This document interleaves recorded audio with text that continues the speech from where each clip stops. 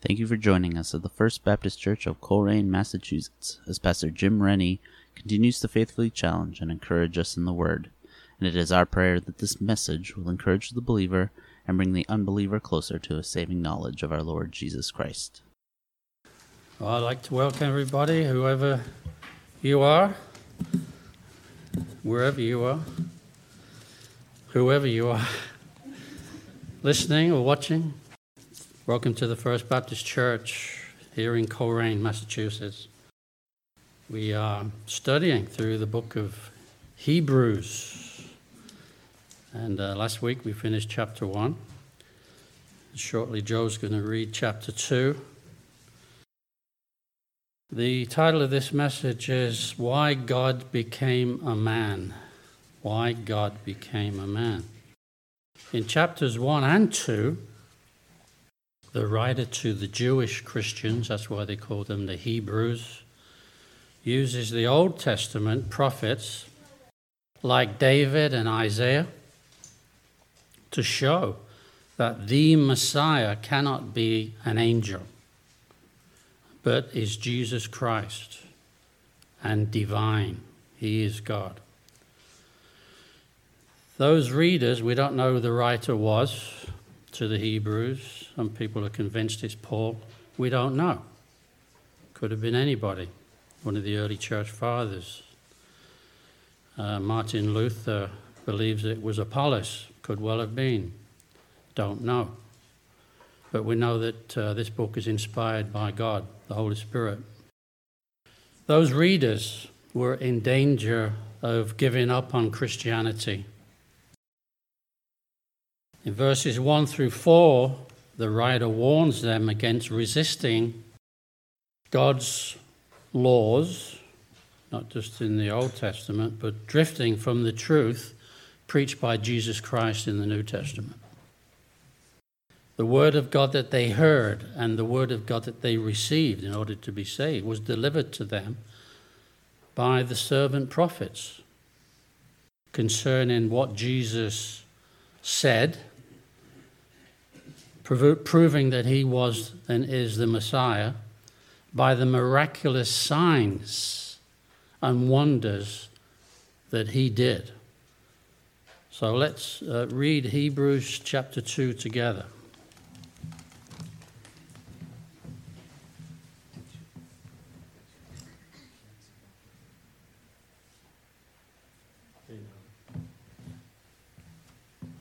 Good morning.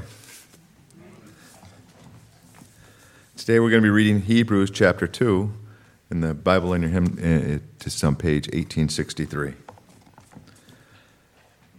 We must pay more careful attention, therefore, to what we have heard, so that we do not drift away. For if the message spoken by the angels was binding, and every violation and disobedience received its just punishment, how shall we escape if we ignore the great salvation? This salvation, which was first announced by the Lord, was confirmed to us by those who heard him. God also testified to it by signs and wonders, and various miracles, and the gifts of the Holy Spirit, distributed according to his will. Jesus made like his brothers. It is not to angels that he has subjugated the world to come, about which we are speaking. But there is a place where someone has testified. What is a man that you are mindful of him? The Son of Man that you care for him. You made him a little lower than the angels. You crowned him with your glory and honor and put everything under his feet. In putting everyone under him, God left nothing that is not subject to him. Yet at present, we do not see everything subject to him, but we see Jesus, who was made a little lower than the angels, now crowned with glory and honor because he suffered death, so that by the grace of God he might taste death for everyone.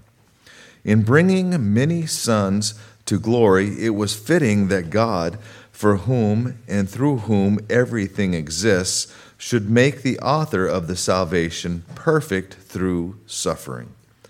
Both the one who makes men holy and those who made holy are the same family, so Jesus is not ashamed to call them brothers, he says. I will declare your name to my brothers. In the presence of the congregation, I will sing your praises. And again, I will put my trust in him. And again, he says, here am I, the children of God has given me. Since the children have flesh and blood, he too shared in their humanity, so that by his death he might destroy him who holds the power of death, that is the devil, and free those who all lives were held in slavery by their fear of death. For surely it is not angels he helps, but Abraham's descendants. For this reason he has made like his brothers in every way, or in order that he might become merciful and faithful high priest in the service to God, and that he might make atonement for the sins of the people, because he himself suffered when he was tempted, and he is able to help those who are being tempted. Praise God for his word. Thank you.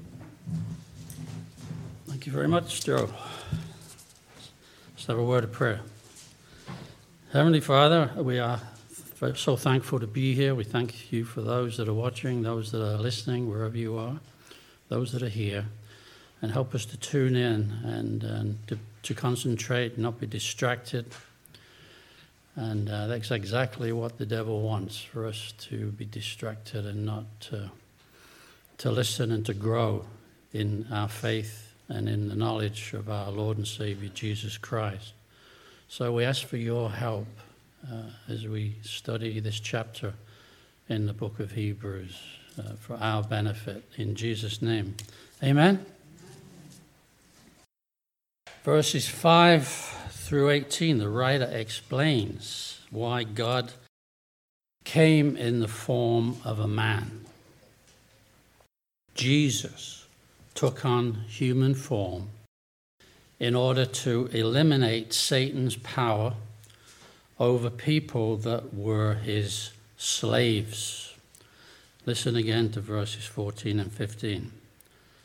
Since the children have flesh and blood, he, which is Jesus, he too shared in their humanity, so that by his death he might break the power of him, that's Satan, who holds the power of death, that is the devil, and free those who all their lives were held in slavery by the fear of death. Through Jesus' death on the cross and his resurrection, he broke the chains of fear, sin, and what people fear the most. What is that? Death. Death. In the way of illustration, I'll read this. Some of you may have heard of William Randolph Hearst. If you haven't, you have now. If you don't know who he is, Google him. Lived from 1863 to 1951. Was one of the wealthiest and most powerful men of the 20th century. At the height of his media career, he was worth, in those days, $500 million. That's probably about 50 million today. He built, a billion rather. He built an enormous castle in the hills near San Simeon, California. Some of you may have visited that place. It's open to the public. At more than 90,000 square feet, it took 28 years to build. It is one of the largest, most opulent homes in America, rivaling the Bittmore Estate in North Carolina. Hearst often invited the Hollywood elite to visit him in the castle. I remember Charlie Chaplin was one of them. It was a mark of the celebrity's true star status, and if they were invited to Hearst's castle for a weekend. And when guests arrived, they were informed of one very strict rule. They were warned that if they broke this rule, they would be escorted from the building and never be invited back again. Whenever the guests were in Hearst's presence, there was one word they could never utter: death. Death. Hearst had a horrible fear of death. He was so afraid of it that when one of his palm trees at San Simeon died unexpectedly, the gardeners painted its leaves green until it could be replaced at the time when Hearst was gone. The wealthy tycoon did everything he could to ignore death, but even with that amount of wealth and power and influence, he couldn't prevent death. So on August the 14th, 1951, he died, and then he had to face judgment just like everybody else. So, as it is appointed unto man once to die, and after that, the judgment. Interesting about painting the leaves green. You know, when we lived in Leverett, I used to plant these plastic flowers because we didn't have to water them, and they never died. And nobody knew the difference except Denise and I. I thought, how come they've got these flowers all year round and they didn't die? Well, they were plastic, weren't they? It's great. I love those kind of things. No one could tell the difference. You don't have to water them, they never died. All right. Another reason why God became a man was to be able to relate to us human beings. Why? We suffer pain. We suffer temptation. Oh, by the way, it's not a sin to be tempted. All right? And we suffer the consequences of the sin nature, which is death. That's one appointment we all have to keep, like William Randolph Hearst and others. All humans suffer. So did Jesus. All humans die. So did Jesus. Jesus was resurrected from the dead. So will we be. All those that place our faith in him. One day we'll be resurrected as him. We'll get a resurrected body. Just like Jesus' resurrected body. We'll be just like him. All human beings are tempted. So was Jesus. In verse 18 it says, because he himself suffered when he was tempted, he is able to help those who are being tempted. Also, because Jesus became a human being, but still remained God. Don't forget that. It enabled him to serve as the perfect high priest, who not only has the ability to cover the sins of mankind, but also to completely take them away, completely wipe them away. He's the only one. If we place our faith in him, our sins are forgiven. It's a totally clean slate. And God remembers our sins no more. He doesn't hold those sins against us. Verse 17, for this reason he had to be made like them, human beings, fully human in every way, in order that he might become a merciful and faithful high priest in the service to God, and that he might make atonement for the sins of people, or sins of the people. So by quoting the Old Testament, the writer shows that God planned from the beginning to rescue human beings, to rescue us from the bondage of sin and the fear of death. Some of you have heard of Larry King. he was a great interviewer, and he interviewed many people, many famous people. If I'm not mistaken, Frank Sinatra, that was probably his last interview. Some of you have heard of Ray Liotta. He was in the movie Goodfellas, great actor.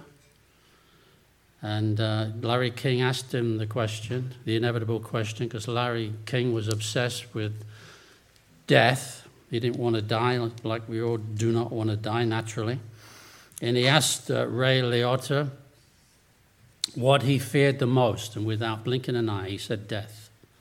I thought, there's an honest man. You know, even though he's a macho man, and he got all the macho man roles, he had the guts to admit that he feared death. And unfortunately, was it this year, recently, Ray Liotta died, a great actor. And I hope and pray that he came to know Jesus as his personal Savior. Amen. Larry King himself, even though he interviewed many famous people, including Billy Graham, and regarding life after death, he remained an avowed agnostic until the day he died. An avowed agnostic. What is an agnostic? An agnostic, some of you don't know, is a person who claims neither faith nor belief in God. In other words, they don't know. Before I became a Christian, I was an agnostic. I believed there was a God, but I didn't know who he was until God revealed himself through the preaching of his word. So, the writer says that God made man, human beings, a little lower than the angels. In other words, compared to the angels, human beings are lower down on the totem pole. All right? They're a completely different species. All right? But they are a created species. God created them like he created everything else. They existed before everything else in heaven. And then God created human beings. That began when he created the first man, Adam. And out of Adam came the woman, the first woman, Eve. Different species, completely different species. And it says that God made man a little lower than the angels, and also because Jesus became a human being, he was made a little lower than the angels in the sense that he became a human being, but he always remained God. But he was never an angel. He always remained God. He had to become human in order to go to the cross and pay the penalty for our sins. The perfect living sacrifice. In the Old Testament, they would have animal sacrifices. Blood had to be shed, but it only could cover the sins of the nation of Israel for a year. It had to be done over and over again, year after year. Animal sacrifices could never take away sins. Could only cover the sins. On the Day of Atonement, Yom Kippur, the Jews still remember that and celebrate that. But Jesus is a perfect sacrifice, not an animal sacrifice, a human sacrifice, because he was without sin. He was a perfect sacrifice who shed his sinless blood on the cross in order to wash away our sins. I should hear a amen or a hallelujah or something, because the angels are rejoicing. And we will too one day.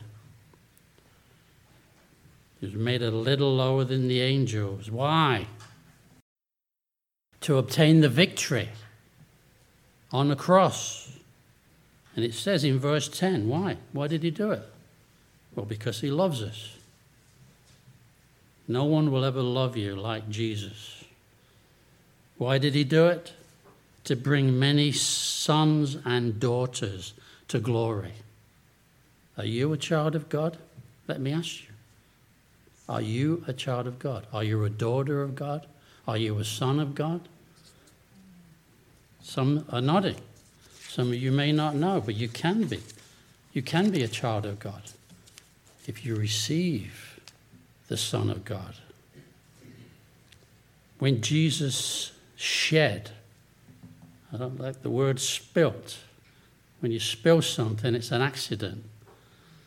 My beloved wife brought in a load of groceries the other day.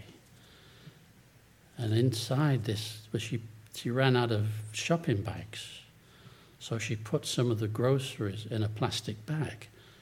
But it was a trash bag, and it wasn't a very strong trash bag. It's one of those thin white ones. So I normally help her in with the groceries. And I try to carry this plastic bag full of heavy groceries. Within the bag, there was a jar of ragu, spaghetti sauce. And that's a free advert. You should pay Coleraine Baptist Church for that free commercial. And I tried to lift it, putting faith in the plastic bag. What happened? The ragu jar full of ragu sauce fell and smashed all over the kitchen floor. And Jim had to bite his tongue. Oh dear, what did I do? Such a shame. And then we had to clean it up. What a mess. What a mess. Oh my dear. So where were we? Yes. Now, Jesus shed his sinless blood. It wasn't an accident. He didn't spill his blood. He had to go to the cross to do it. Perfect sacrifice. Wash away our sins. He made it possible for us to be part of God's family. You can't get better than that. To be part of God's family. There's nothing better than that. Amen? And now he calls us brothers and sisters. Listen to his own words. And Mary is his mother, and some of his half-brothers were trying to find Jesus. And he was in somewhere with his disciples. And somebody came in and said, "Hey, Jesus, your mom and your brothers are outside. They want to see you. They're waiting to see you." What did Jesus say? "Who is my mother? And who are my brothers?" Pointing to his disciples, he said, "Here are my mother and my brothers. Whoever does the will of my Father in heaven is my brother and sister and mother." You can read that in Matthew chapter 12, 46 through 50, those that take notes. So let's summarize, let's conclude what we've learned today. Regardless of ragu sauce, spaghetti sauce. Even though Jesus was God, he humbled himself and became a man in order to go to the cross, suffer death, and rise again from the dead.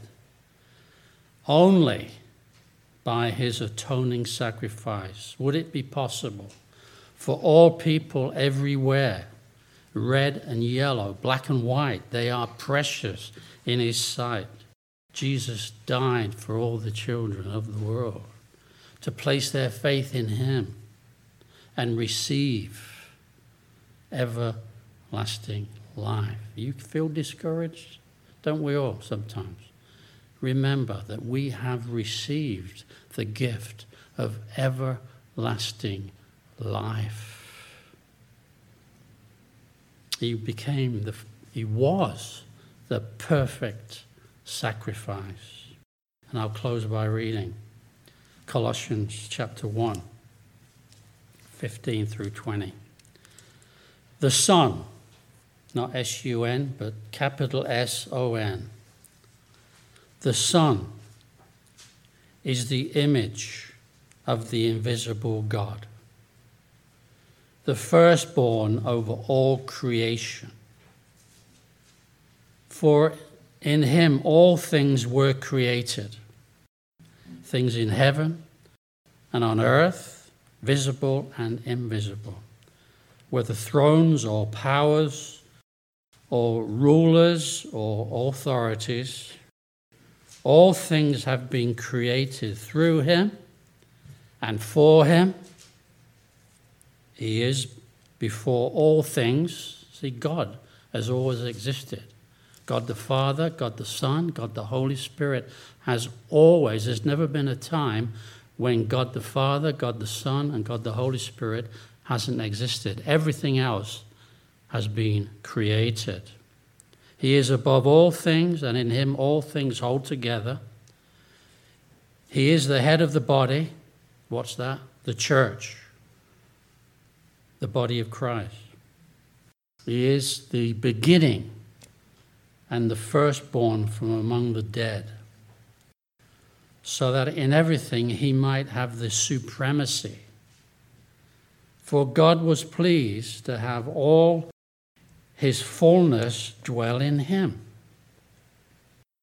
and through him to reconcile to himself all things, whether things on earth or things in heaven, by making peace through his blood shed on the cross.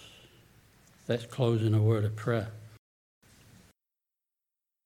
Heavenly Father, we just thank you for your word. It's such a blessing to us that we can read it. We can, by your Holy Spirit, be able to understand it, because it's inspired by you, but it's spiritually discerned. And unless we have the Holy Spirit within us, we can't understand it. It's even foolishness to us. The natural man doesn't receive those things. But we thank you that we have been born again. We have been regenerated through the power of the Holy Spirit, having received life. And there's life in the Son, whom you sent into this sin-sick world to pay the penalty for our sins so we won't have to face punishment. You eliminate fear, the fear of death, and we look forward to it. It's not something that we can dread. We look forward to it, because then there'll be no more temptations, there'll be no more suffering, there'll be no more pain. We'll be just like you, where there's total peace and joy and tranquility in the portals of heaven. So I hope and pray that this message, wherever you are, you've heard it, you've seen it, I hope and pray that you will receive the Lord Jesus Christ as your personal Savior. Call upon his name to save you, so you can have peace on earth and a home in heaven when you die. Amen. Amen. Thank you. God bless you all. Thank you again for tuning in. You can find our podcasts on Apple Podcasts and anywhere else you find podcasts. We'd love for you to join us at the First Baptist Church in Coleraine for Sunday morning worship at 11 a.m. We are located at 81 Foundry Village Road, Coleraine, Massachusetts. If you have any questions or inquiries, please feel free to call the church at 413-624-8886. Hope to see you soon. God bless.